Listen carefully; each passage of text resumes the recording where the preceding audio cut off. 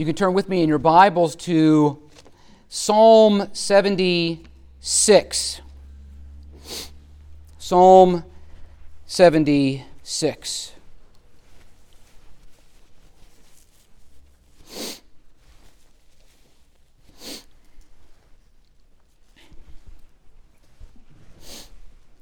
Here again, this is God's holy and inspired and inerrant word. To the chief musician on stringed instruments, a psalm of Asaph, a song. In Judah, God is known. His name is great in Israel. In Salem also is his tabernacle and his dwelling place in Zion. There he broke the arrows of the bow, the shield and sword of battle, Selah. You are more glorious and excellent than the mountains of prey. The stout-hearted were plundered. They have sunk into their sleep, and none of the mighty men have found the use of their hands. At your rebuke, O God of Jacob, both the chariot and horse were cast into a dead sleep. You yourself are to be feared, and who may stand in your presence when once you are angry? You caused judgment to be heard from heaven. The earth feared and was still. When God arose to judgment, to deliver all the oppressed of the earth, surely the wrath of man shall praise you. With the remainder of wrath you shall gird yourself. Make vows to the Lord your God, and pay them. Let all who are around him bring presents to him who ought to be feared. He shall cut off the spirit of princes. He is awesome. He is awesome to the kings of the earth. Well, as it is the first Lord's Day of this month, we find ourselves once again looking at another psalm of the month, Psalm 76. And I ask you to remember some of the things we have considered before as we've looked at the last few psalms that are in Book 3 of the Psalter. As we've noted before, as you work your way through the Psalter and come to Book 3, which is Psalms 73 to Psalm 89, there's a little bit of a change, and we're meant to see, even only in slight ways, the various themes that kind of develop in each of the books as they progress. And as I've mentioned before, there's a general progress from humiliation to exaltation as you work your way through the Psalter, and that's why the last several psalms are all psalms of praise. But in Book 3, there is this sense of crisis, you remember, and of bewilderment. There is a sense of struggle over the veracity of the purpose and promise of God. And that is largely because Book 3, for the most part, has for its backdrop in general the Babylonian captivity, where God's people were taken away from their own land, the land of promise, and the temple was destroyed and carried to the land of Babylon. And as we read just earlier from Isaiah, and this would happen not too long after the days of Hezekiah, we see the Babylonian captivity and the things that happened in that captivity more explicitly referred to in particular psalms in Book 3, like, for example, Psalm 74, which we've already looked at, and then Psalm 79 and some others. But we also see in several of these psalms indications of God's judgment upon his people for their unfaithfulness. And if you know about the history of God's people, after the days of Solomon and after the division of the kings, a division of the kingdom and the various kings that came from those, you know the great wickedness and rebellion that dominated that time period and the reign of the kings, though there were a few bright and shining lights like Hezekiah and Josiah in the midst of them. Yet the Lord did, in a sense, cast off his people. He disciplined them. He excommunicated them. And then 70 years later, he would restore them. But he excommunicated them for their apostasy from him overall. And so what we find in a lot of the Psalms in Book 3 of the Psalter are questions that the psalmist asks, like, why do the wicked prosper? And why does the anger of the Lord burn against his people? Why has the Lord cast us off? How long, O Lord, will this go on? And in the psalm we looked at last time, Psalm 75, we saw something of God's response to those questions. Do you remember that? God himself speaks plainly in Psalm 75, very directly and explicitly in verse 2. And if you were to just flip your pages of your Bible over and be reminded of Psalm 75, verse 2, God says, "When I choose the proper time, I will judge uprightly." I will intervene, God says. I will render a judgment upon your enemies. I will deliver you and raise you up and will establish you and bless you once again. And all your enemies and my enemies will be defeated. But I will do it at the proper time, according to my timetable, not according to yours. I will render a judgment in time and in history, and then ultimately at the end of the world. And we noted the particularly striking language that God used with regard to the defeat of his enemies. You remember in Psalm 75, in verse 8, "For in the hand of the Lord there is a cup, and the wine is red. It is fully mixed, and he pours it out. Surely its dregs shall all the wicked of the earth drain and drink down." They will drink the cup of God's wrath. They will drain it and drink it down to its very dregs. And then, of course, we noted that Christ himself drank that cup of wrath for us. Well, Psalm 76 is very much a continuation of Psalm 75, for it carries along the story and it has similar lines of thought, and several commentators have pointed this out and seen that connection, even commentators that don't ordinarily see a progression and a flow and look for a continuity from one psalm to the next. But what we have in Psalm 76 is now, for all intents and purposes, a description of God defeating his enemies, of intervening in time and in history and judging them. It is a picture of God rising up to judge the enemies of his people and wicked rulers in particular. You remember what the psalmist says in Psalm 74, just two psalms before this. At the beginning, he says in verse 1, "O God, why have you cast us off forever? Why does your anger smoke against the sheep of your pasture?" Then in verse 3 he says, "Lift up your feet to the perpetual desolations." The enemy has damaged everything in the sanctuary, and he goes on. But he's asking the question, where are you, God? Why don't you come? Lift up your feet and come and see and look what the enemies have done to that beautiful temple that was your house, that's now in shambles and is destroyed and demolished by the enemy.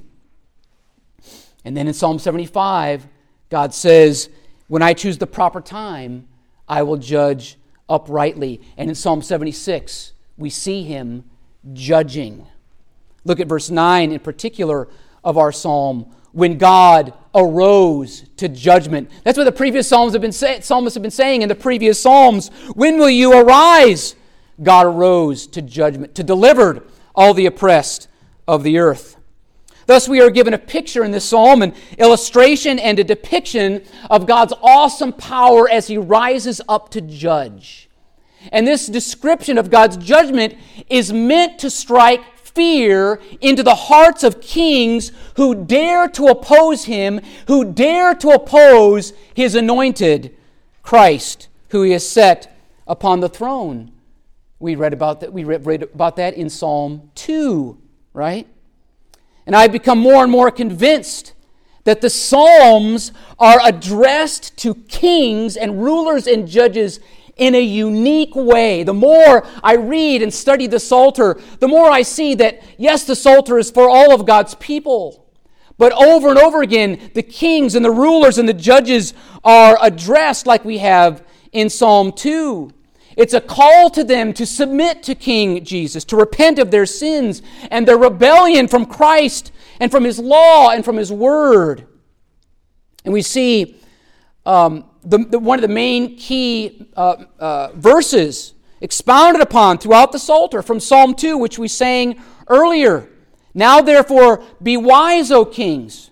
Be instructed, you judges of the earth. Serve the Lord with fear and rejoice with trembling.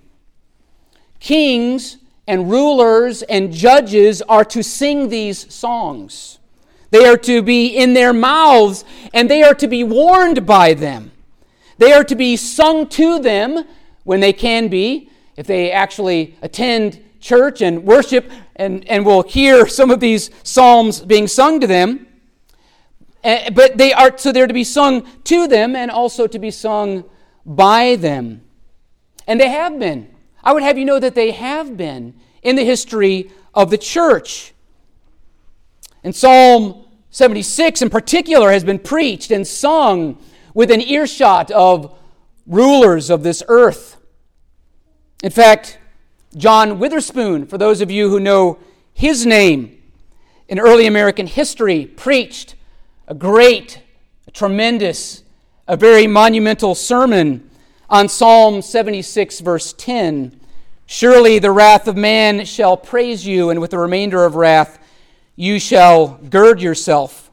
He preached it just a couple of months before the signing of the Declaration of Independence. He preached it to the College of New Jersey, which is now Princeton, on May 17th, 1776. And he himself signed the Declaration of Independence, the only minister to do so. But his sermons was greatly used by God in the lives of many at the time of the War for American Independence. This psalm was also greatly loved and often sung by the Scottish Covenanters. I'm going to try to get through this without tearing up about this story. But the Scottish Covenanters sought to worship God faithfully in Scotland, and they were forbidden to do so. And so they would meet outside in what were called conventicles. And not only the ministers, but anybody could be arrested, they could be imprisoned, they could be killed for worshiping God by people in the church who forbade them to do so. In one particular instance, there was a minister by the name of Thomas Douglas.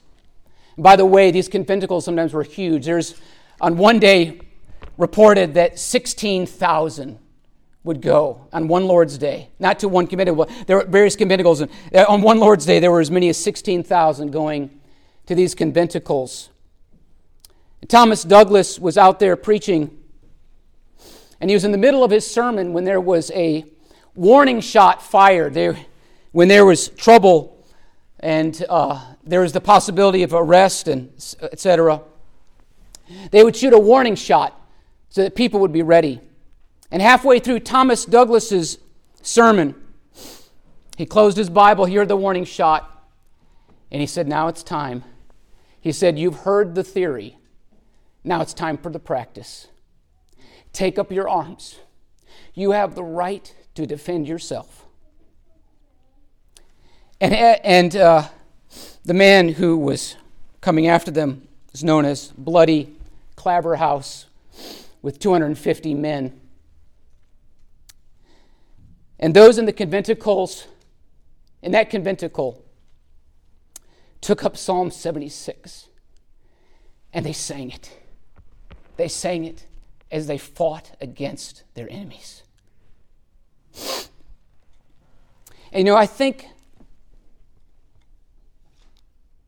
that a lot of times, I think that the Psalms have fallen into disuse in the church because we have lost that sense of war with the enemies of God's people, who are real people, who hate you and who hate the church.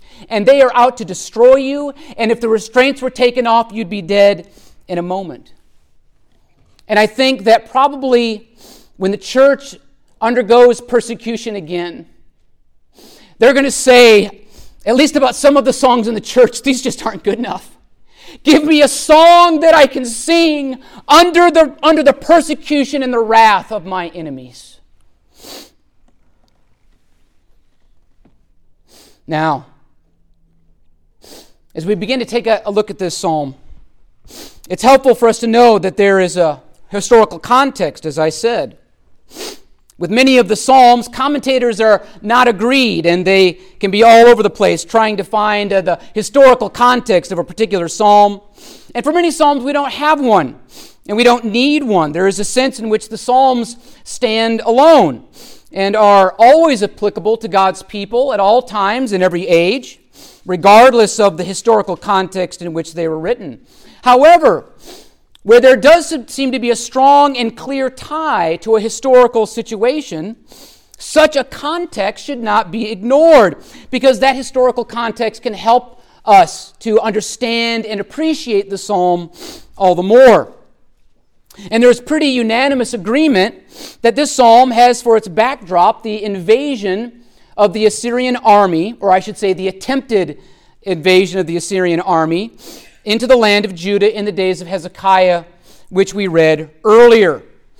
And that incident is actually very important in the life of God's people. And one of the reasons we know it's important is because the author of Kings records it in 2 Kings 18 and 19. The author of Chronicles records it in 2 Chronicles 32. And Isaiah records it in the chapters that we read, chapters 36 and 37. But also in support of this view that this is most likely based upon that historical situation, is that in the Greek translation of the Old Testament, the Septuagint, part of the title before the psalm, the inscription above it, it says, a song upon the Assyrians. And so there's good reason to believe that this is a psalm written with that historical context in view. Now, I want to say one other comment. We've talked about how the third book of the Psalter is really about the Babylonian captivity, and here we see that's not what's in view when it comes to the days of Hezekiah and the Assyrians coming in. So that instance is the historical backdrop for this psalm, but it's picked up and placed here in the Psalter because it's also applicable very much so to what happened with the Babylonian captivity in general and how God delivered his people and would restore them. But it's applicable in this progression, okay, in this time of crisis in Book 3 of the Psalter. And of course, it's applicable to all ages of the church. And we'll see as we work through this psalm just how much it is applicable to us. So, let's work our way through Psalm 76 together, one verse at a time, to seek to better understand it, appreciate it, and apply it to our lives. The psalmist starts in verse 1 by stating, "In Judah God is known, his name is great in Israel." Here there is a particular focus on the revelation of God and the knowledge of God among his people. Interestingly, the word God used here is not Jehovah or Yahweh, but Elohim. This is the more general title for God. Even false gods, in a sense, shared this name, Elohim. Elohim can be translated either as God or gods, depending on the context. It has a plural ending, that Elohim, that's a plural ending, kind of like our apostrophe S. And so we understand that Elohim is about the one true and living God, but there's a plurality within the Godhead, right? And therefore, it is Elohim.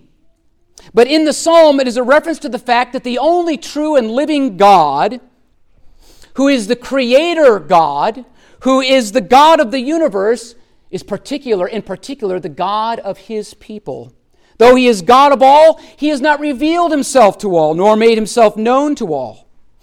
But this verse narrows the focus of his operations and revelation even further.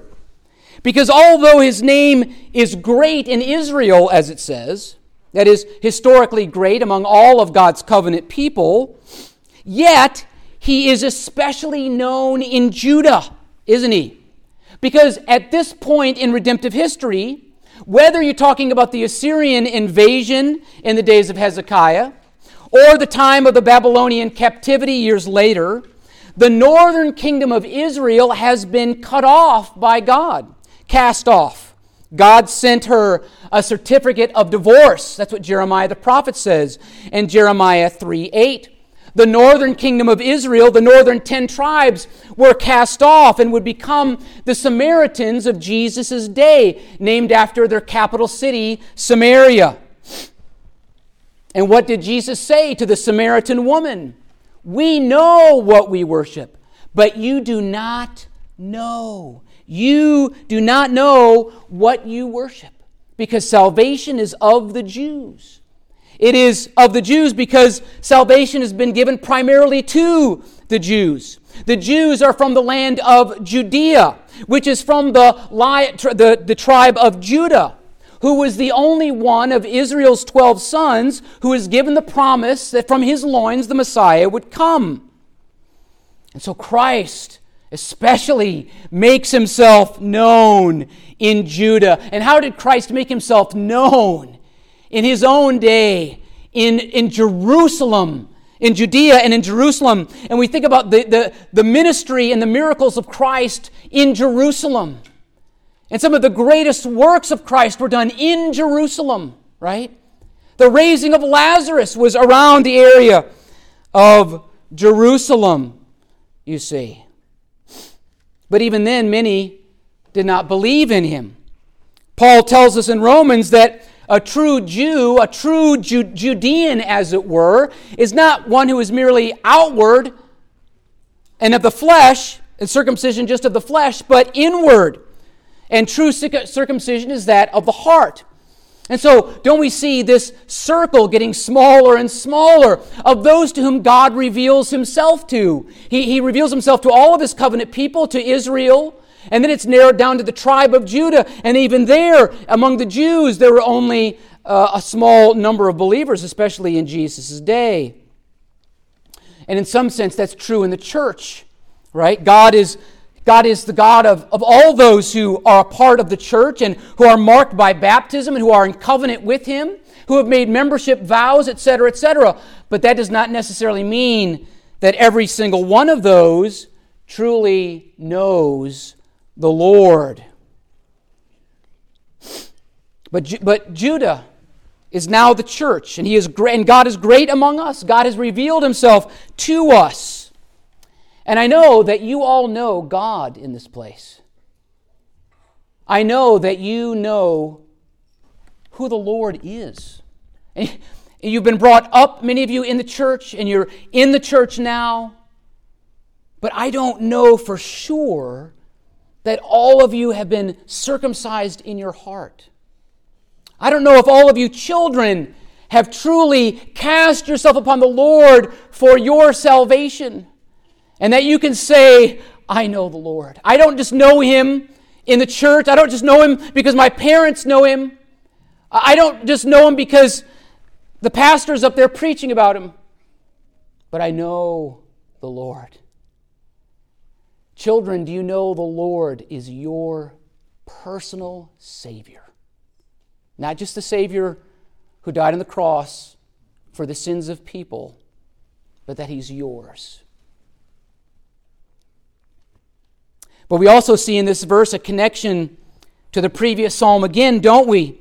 In Psalm 75, verse 1, there we read, your wondrous works declare that your name is near. And then in this psalm we see that his name is great in Israel because of the works that God has done for her, that is in her midst, specifically the deliverance from King Sennacherib of the Assyrians in this instance.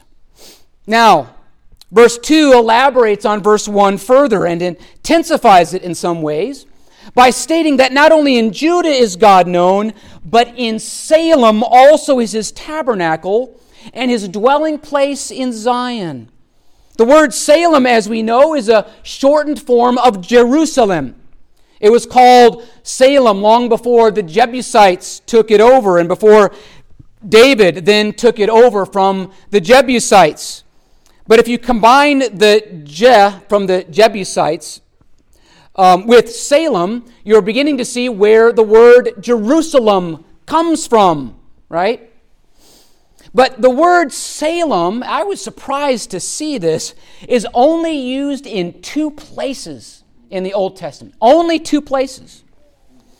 Here, and then in Genesis 14:18, where we are told that Melchizedek, who was king of Salem, brought out bread and wine to Abraham after Abraham and his men, went after Chedorlaomer and defeated him and brought Lot back and all the goods that were taken.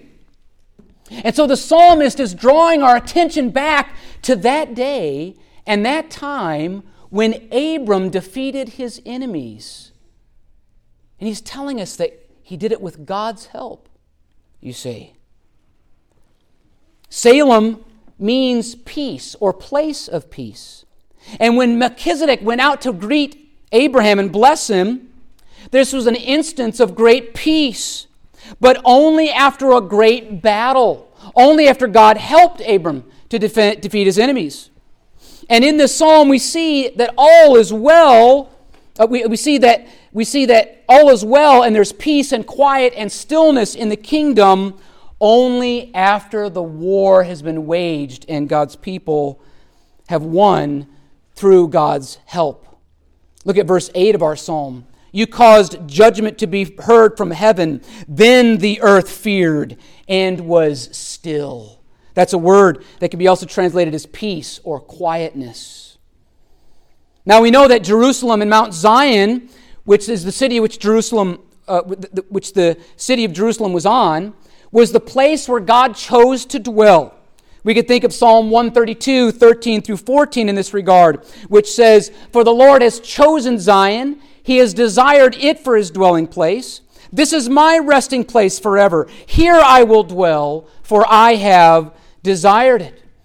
And so Jerusalem and Zion, and specifically the temple in Jerusalem, was God's home on earth and where God manifested his presence to his people. First in the tabernacle and then at the temple, and the Shekinah glory cloud was a manifestation of God's presence here. It was the place where God was worshipped and where the sacrifices were offered.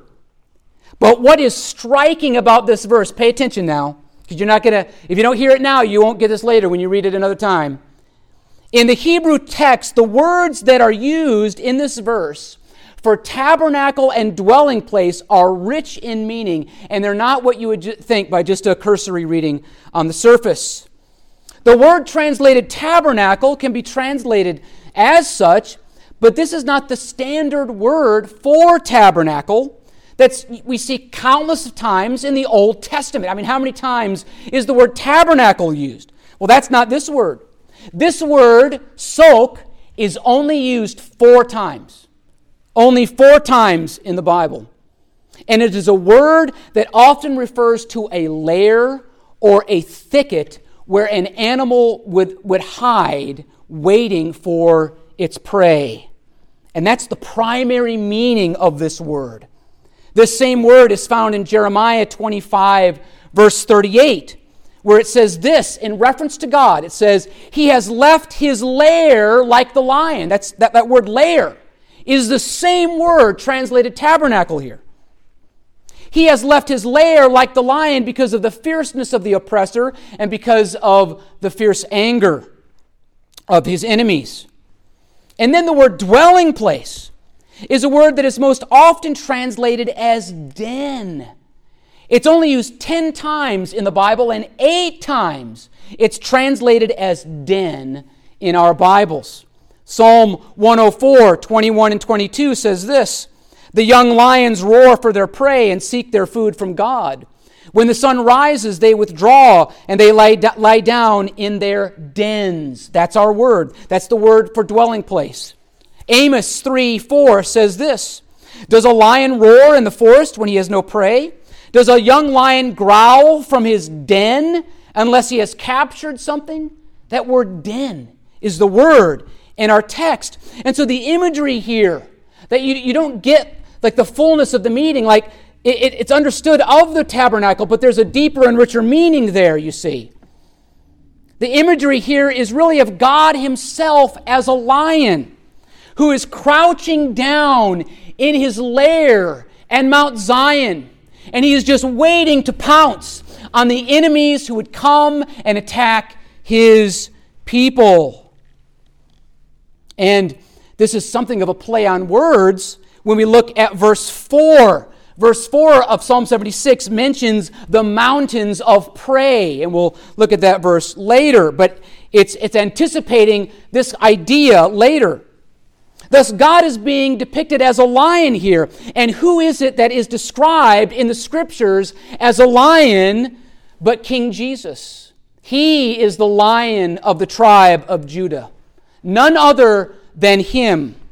Thus, here is Christ like a lion, watching over his people, watching over the church. He is in the midst of them, and he is in the midst of us. And Christ wants you to know that he is here like a lion to devour the enemies who would come after you, to protect you. See, Christ is defending us. He's for you, believer. He's for you. You know, there was a time when I was at a zoo, and I don't mean to use Perry's name, but he'll remember this because we were there at the zoo together. And we were with family, and we were at the lion's den. And we waited there a long time because we wanted to hear the lion roar, right? We wanted to be able to, because, that roar is amazing. But we waited and waited, and we didn't get a chance to hear it. But what the lion did was he gave kind of like a little grunt. He just went,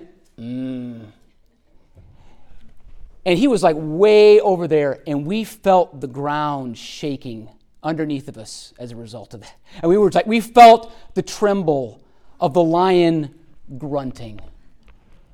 As there's a reason why Christ is called the lion. There's a reason why the lion is called the king of the jungle, right? But you see, so we're protected by this lion, but those who are outside the church and those who are outside of Christ ought to be very, very afraid of this lion, you see. Now in verse 3, we see that the Lord, this lion of the tribe of Judah, makes null and void all the attempts of the enemy to destroy us. There he broke the arrows of the bow, the shield and sword of battle. The word there for arrow is actually a word that means flame. In some translations, like the NAS, translated as flaming arrows, because the Assyrians and others, people in empires like them, would shoot those flaming arrows, right? But using these terms is a way, using all of these terms, the bow, the arrow, the shield, and the sword, was a way of really kind of summarizing all the weapons of war that were at men's disposal to use, all the implements of war. I mean, if it was in our day, then we would have to make the list super long, right? Because they didn't have all the weapons back then. We'd have to list like the grenade and like the bazooka and the flamethrower, but you just bring them all together, and it's a summary for them all. But it is in light of all the implements of war that the enemy can possibly muster that it says God will easily destroy them. He will break them to pieces. He will shatter them, which is what the word means. He will shatter their bows and their shields and their swords. The Lion of the tribe of Judah will be our shield. He will quench. He will extinguish the fiery darts of the wicked one against us. Because, congregation, we're not just talking about the Assyrians, right? We're talking about the fierce enemies behind that are far worse than what anyone in this earth could do. I hope in the near future to do a series of lectures on angels in the Bible and to read and study about how powerful angels are and how powerful Satan is. And that's why Jesus said, Peter, I've prayed for you. Because Satan wants to take you and he wants to sift you as wheat, and he would do something to you that's not even imaginable in this earth. Satan is so powerful, congregation. So powerful. But he is no match at all for the Lord. Now it's critical to understand what the most important word is in this verse. It's actually not the word arrow or bow or shield or sword. It's not even the word broke. You know the most important word in this verse? It's the word there. There. Where is there? There is where the bow and arrow and the sword and shield were broken. It is in Salem or Zion. It is the place of worship, the temple in Jerusalem. But wait a minute. Is that where the arrows were flying in Hezekiah's day? Were they in the temple? Were they there inside the temple when they were brandishing their swords and they were fighting? No. But it was in the temple where the battle was won, where Hezekiah cried out to the Lord in prayer and God answered him. Do you remember that? I want to read just a few of those verses again. Hezekiah's prayer in Isaiah 37, 10 through 20.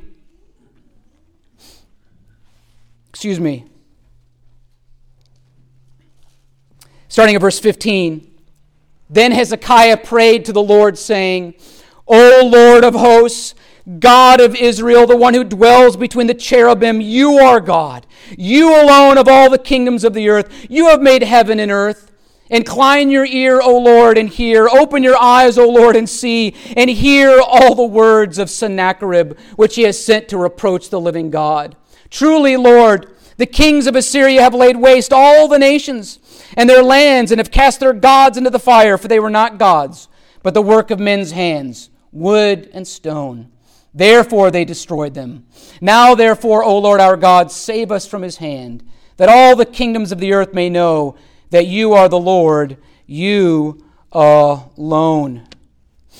And so here we see this was where the battle was won, you see. And this is, we have to remember that this is where all true battles are won. It's in the place of prayer.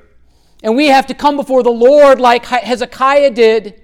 Right? Hezekiah had this letter, right, from the Rabshakeh mocking God. And we have to come before the Lord and we say, Lord, do you hear the taunts of your enemies? Do you see this piece of legislation they're trying to pass through?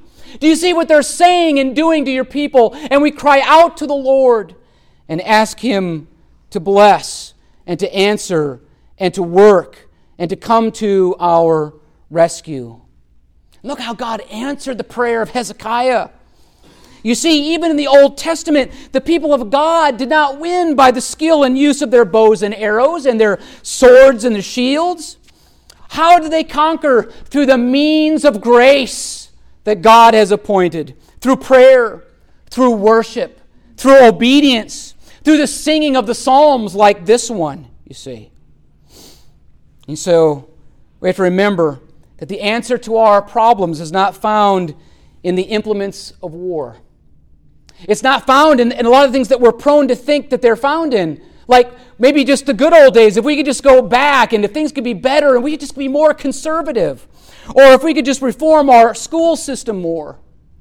Or if more people would just vote for the right person, if we just get the right candidate in. It's not the ultimate answer.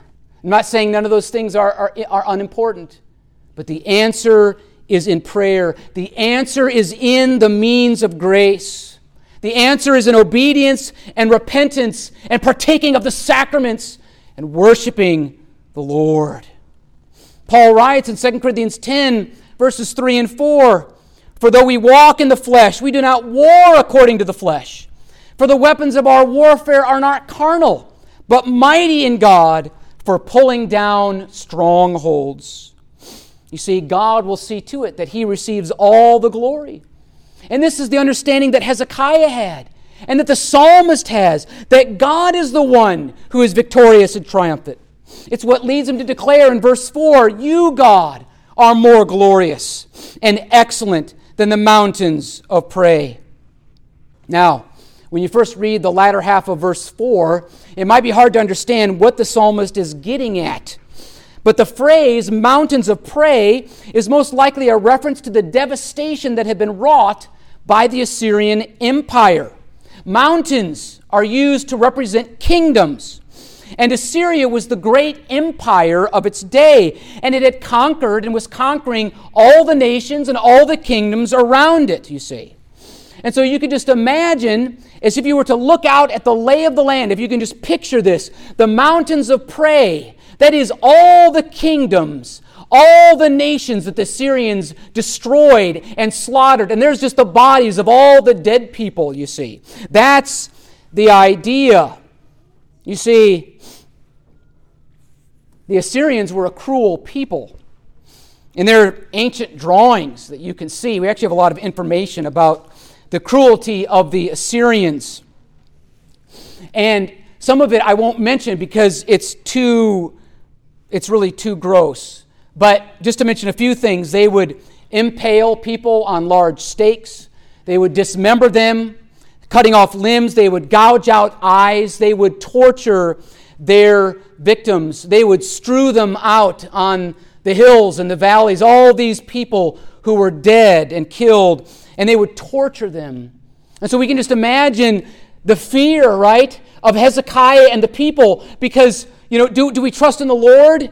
And do we try to resist? And do we try to fight them somehow, this great Assyrian empire? And if you read the account, they had already attacked the cities in Judah. Now they were coming to the temple, and they had no hope of defeating their enemy. And Hezekiah cries out to the Lord, and God had to be the one to deliver them. John Calvin said this: "The psalmist here compares those great kings who had acquired large dominions by violence and the shedding of human blood to savage beasts who live only upon prey, and their kingdoms to mountains covered with forests which are inhabited by beasts.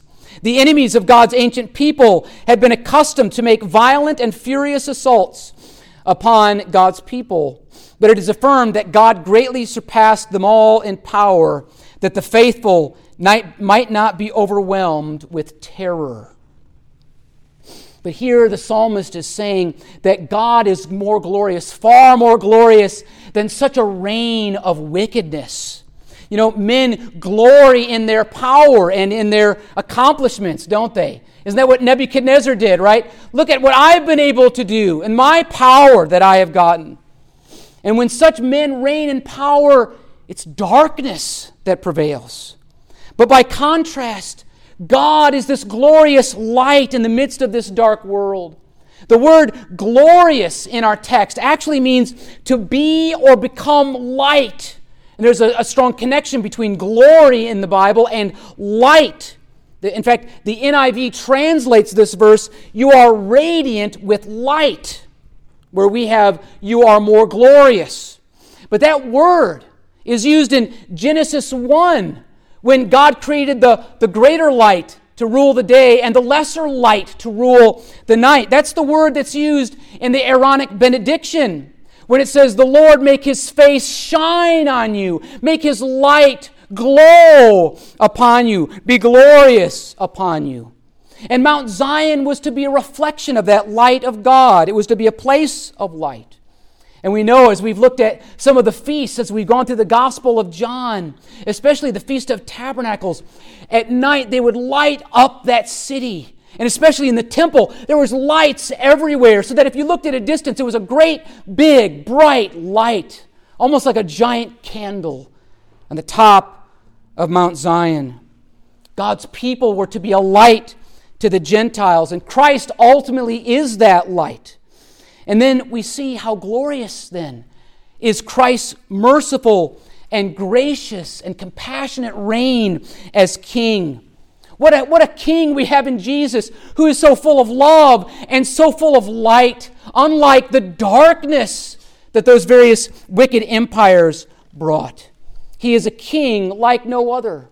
And one day we will bask in that glory, in the light of Christ forevermore. There will be no need for the sun or the moon, for the glory of God will illuminate it, it says in Revelation 21. And the Lamb will be its light. And the way that the Lord triumphed over his enemies was also glorious, wasn't it? It was incredible. We see that in verses 5 and 6. There we have an account of the defeat of the Assyrian army at the time that they were about to lay siege to Jerusalem. The stout-hearted were plundered. They have sunk into their sleep, and none of the mighty men have found the use of their hands. At your rebuke, O God of Jacob, both the chariot and horse were cast into a deep sleep. You see, this describes for us very well, doesn't it, what we read happened in Isaiah 37 after Hezekiah prayed. It says in verse 36, which we read earlier, listen to it again. Then the angel of the Lord went out and killed in the camp of the Assyrians 185,000. And when the people arose early in the morning, there were the corpses all dead. You've got to just love this repetition, right? This is a great verse. They were killed. Of course, there are corpses and they're dead. But then it mentions there were the corpses all dead, like emphasizing these people are dead as a doornail, right? They're dead. The author of 2 Chronicles adds this bit of information in that rendition in verse 21 of chapter 32.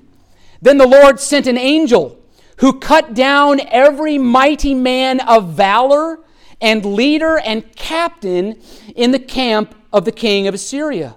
So he, that is Sennacherib, returned shamefaced to his own land.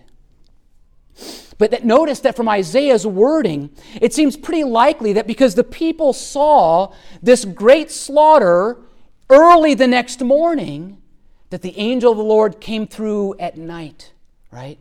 As they were just asleep in their tents.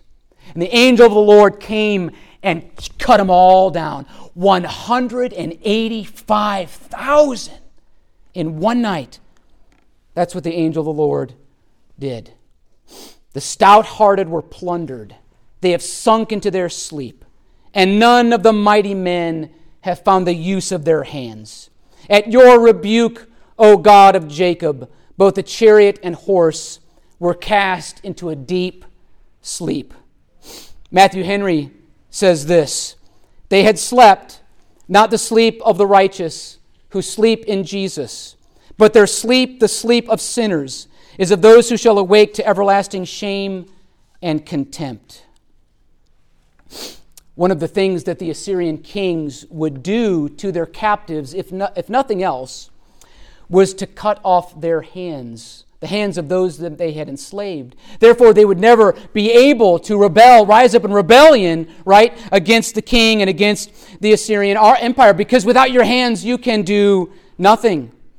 And here it says that God made it so they could not find the use of their hands. They didn't even have the opportunity to use them. And how did God do this? We see just like, it seems so simple, right? The angel of the Lord just comes in and wipes out all these people. He just rebuked them. That's what it says in our text. He rebuked them. Psalm 80, verse 16, gives us a little bit more about God rebuking. They perish at the rebuke of your countenance. It's not even saying a rebuke. It's the rebuke of God's countenance. And sometimes, I know when I was a child, but then also you children, probably there's been a time where maybe you see your father or some authority figure and they give you a stern look, right? And especially a little child, sometimes depending on what the child's like and their temperament, right? That little child would just shrink in fear at the stern look of their father. And here the stern look of God, just with his countenance, you see. This stern look of anger. And his angel was sent, and he slew them all. They perished with one look of his countenance. And on the final day of judgment, all it will take is one stern look from Christ, one rebuke from his countenance, And the people will melt like wax on the day of judgment. As it says in Revelation 6, 15 and 16, and the kings of the earth, the great men, the rich men, the commanders, the mighty men, every slave and every free man, hid themselves in the caves and in the rocks of the mountains. And they said to the mountains and rocks, fall on us and hide us from the face of him who sits on the throne and from the wrath of the Lamb. One look of anger, and they will be terrified. And therefore we read in verse 7, you yourself, the idea there is you alone are to be feared. And who may stand in your presence when once you are angry? The end of that verse is actually more literally, at the time of your anger. Remember Psalm 75, when I choose the proper time, I will judge uprightly. Well, that time came in the days of Hezekiah, and it will come again. But remember that this is God's anger preeminently at the kings and judges and rulers of the earth.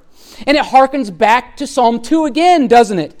Now therefore be wise, O kings. Be instructed, you judges of the earth. Serve the Lord with fear and rejoice with trembling. Kiss the Son, lest he be angry and you perish in the way when his wrath is kindled but a little. With just a look of his countenance. With just a stern and angry look. Now, it's very important for us to remember that in Christ, God's anger is turned away from us, isn't it? And this is important for us to understand and realize as we familiarize ourselves with the Psalms, because the words wrath and anger come up a lot of times in the Psalms. I counted at least 35 recently. But remember that helpful comment by John Calvin when we looked at Psalm 74, verse 1, where it says God's anger burns against the sheep of his pasture. He said, properly speaking, God is not angry with the elect. Rather, his anger and wrath toward his people, all of it, was poured out on the Lord Jesus Christ on the cross. Congregation, God will not have a shred of anger for any of you who've trusted in Christ on the day of judgment. Not even so much as a hint. Nothing. Nil. Nada. None. It was all poured out on Christ. There is no need to fear the day of judgment if you are in Christ. Not at all. His righteousness covers you.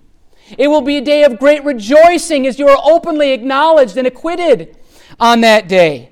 In fact, it could be possibly said that will be the greatest day of your entire existence, will be the day of judgment where you are acquitted and you're embraced and comforted by your Lord and Savior who died and bore that anger for you.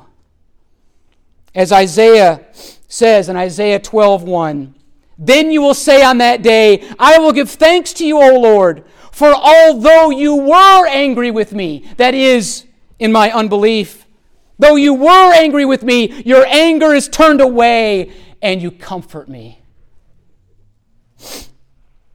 And I ask you, congregation, will you be comforted on that day?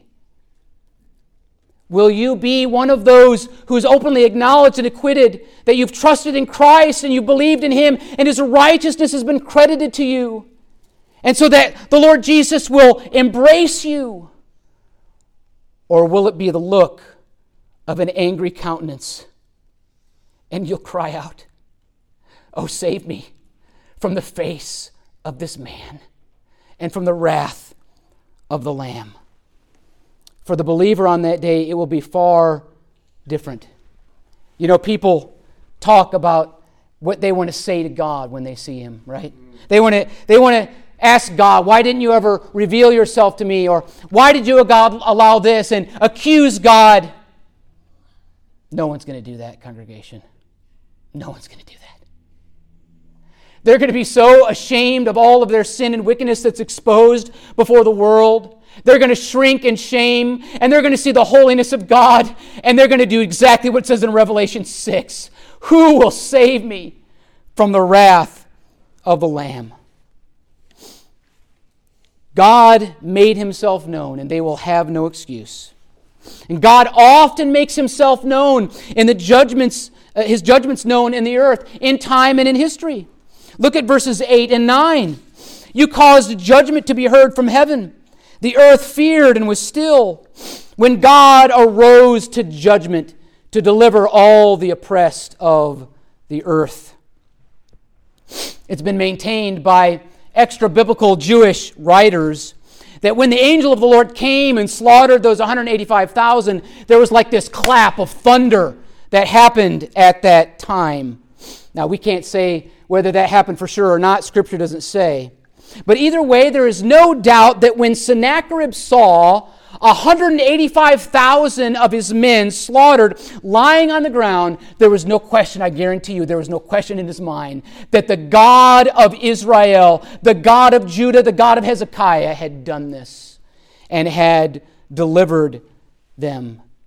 And we know that there have been many other times, haven't there, in redemptive history, when people had no doubt that it was the hand of God that brought deliverance for his people. God intervened in history, right, with Nebuchadnezzar. I mean, no doubt when this man became an animal for years, this was the hand of God that afflicted this man. We could think about King Agrippa in the New Testament, right? When people were saying, he's like a god, and he's up there, and the angel of the Lord strikes him down. We could think about the history of the church.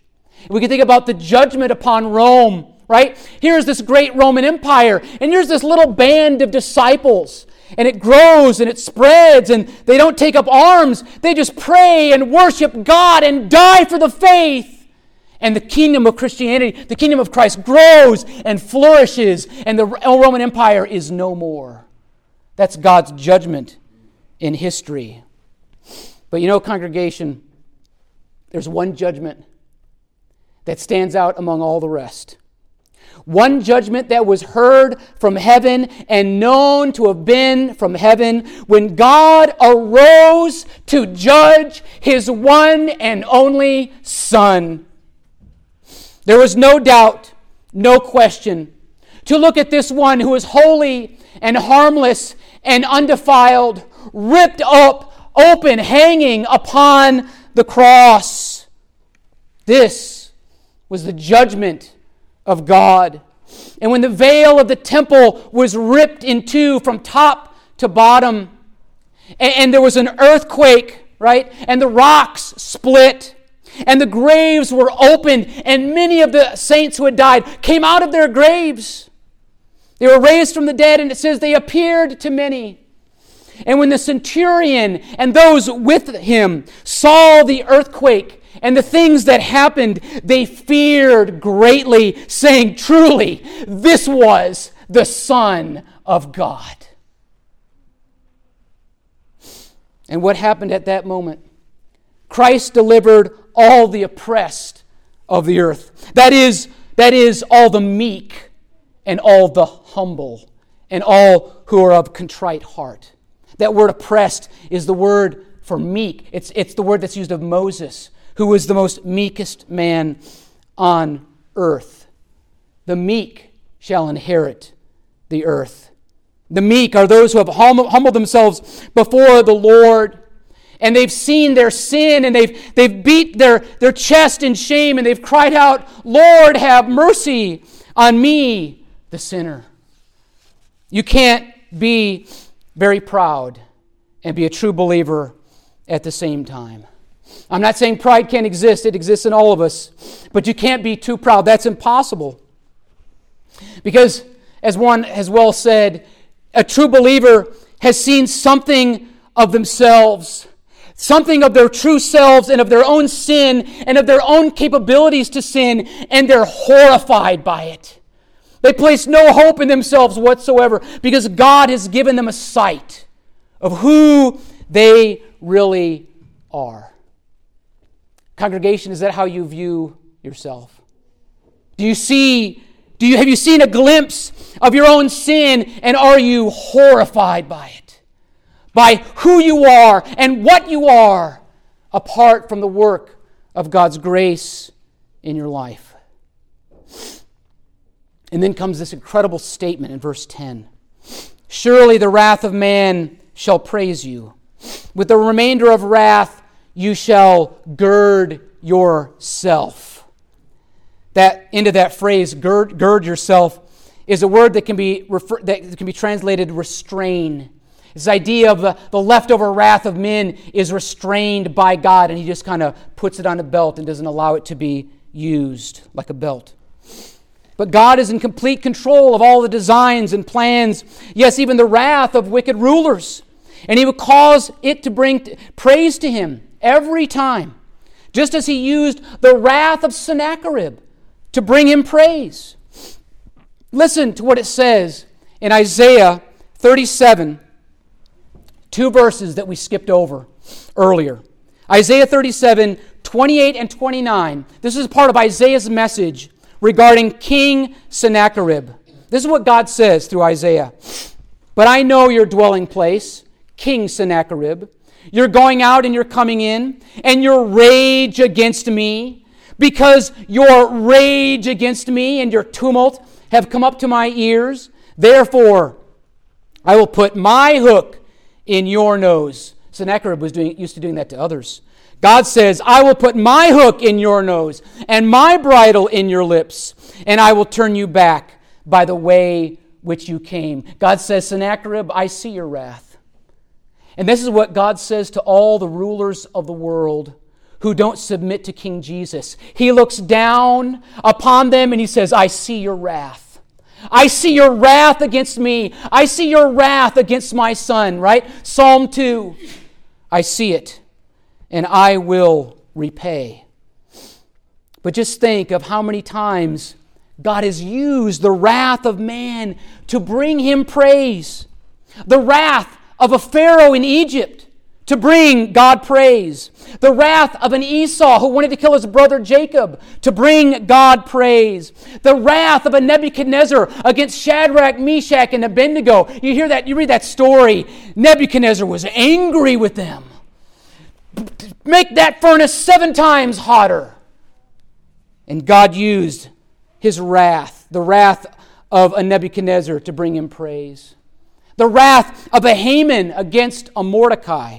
The wrath of a Jewish mob and Jewish leaders and a Jewish people against the Son of God who cried out, crucify Him, crucify Him. Oh, how God has used the wrath of man to praise Him. Therefore, congregation, don't fear wicked rulers in their wrath. Don't fear politicians in positions of power and influence who oppose the church and the kingdom of God on earth, who oppose your safety and your well-being, who hate God and oppose what is good and right and just. For God will always cause the wrath of man to praise Him in the end, every single time. But rather, the message of this psalm is fear God. Fear God. Fear God instead. As Jesus said in Luke 12, 4 and 5, and I say to you, you can just hear Jesus. You can just hear Jesus. He says, it's not one of these things He says very often. He says, and I say to you, my friends, I say to you, my friends, do not be afraid of those who kill the body. And after that, have no more that they can do. But I will show you whom you should fear. Fear Him who after He is killed has power to cast into hell. Yes, I say to you, fear Him. And that's Jesus speaking to the crowds in the imperative. Fear God. Don't fear man. And I ask you, congregation, do you live your lives out of fear of others? Always thinking about what others think about you? Is your life... Is it kind of guided by the opinions and thoughts of what others have of you? always doing those things that will please others, always doing the things with the opinions of others on your mind. And I know, right, we're all guilty of this, right? We all are to some degree. But do you seek to please men first or God first? Do you fear man or do you fear God? This psalm calls upon all the rulers of the world and all of us as well to fear the Lord. And not to be terrified and scared if we're in Christ, but to have that healthy reverence and fear of God, like a child who reverences his father and would want to please him. You see, this psalm calls us to fear the Lord and to live for Him and to make vows unto Him and to keep them. Look at verse 11. Make vows to the Lord your God and pay them. Or you could translate that, fulfill them. Let all who are around Him bring presents to Him who ought to be feared. You see this theme developing. Fear is used 4 times in the last few verses of this psalm. We're almost done. I was talking to some of my children the other day, and they were asking me about oaths and vows and the vows that I've made. And I can think of my marriage vows, and I can think of my membership vows, and I can think of my vows as a minister of the gospel in the RPCNA.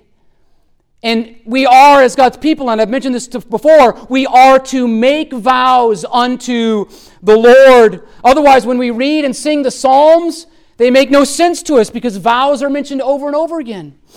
But we are to make vows to Him and to fulfill them and to seek to glorify Him with our lives. Remember the vows you've made, congregation.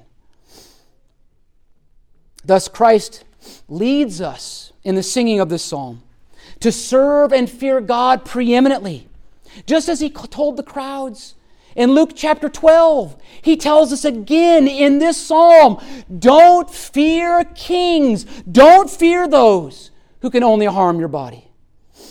And as for those wicked rulers, don't fear them. Don't worry about them. He will cut off the spirit of princes. That's what it says in verse 12. He'll utterly deflate them. He'll knock the wind out of them. They won't even have a spirit left. He will cut off the spirit of princes. And if Christ is not recognized to be so now, then one day He most certainly will be. Awesome, awesome to the kings of the earth. That day is coming. It's coming. He's going to be awesome, congregation, to the kings of the earth. Do you own and acknowledge Christ to be that King? Let's pray. Dear Heavenly Father, we thank You for the word that You have brought to us this morning. We thank You for the message of Psalm 76, and we pray, O Lord, that You would help us not to fear what man can do to us, but to fear You and to live for You preeminently above all else.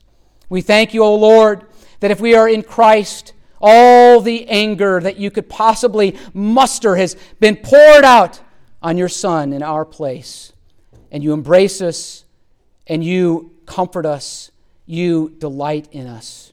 And I pray, O Lord, if there are any in this place who have not cast themselves upon the Lord for their salvation, O Lord, that You would work in their hearts by the power of Your Spirit, and You would draw them to Yourself, that they might know Your comfort, Your friendship, and Your love, and not Your anger or wrath anymore. We pray this in Jesus' name. Amen.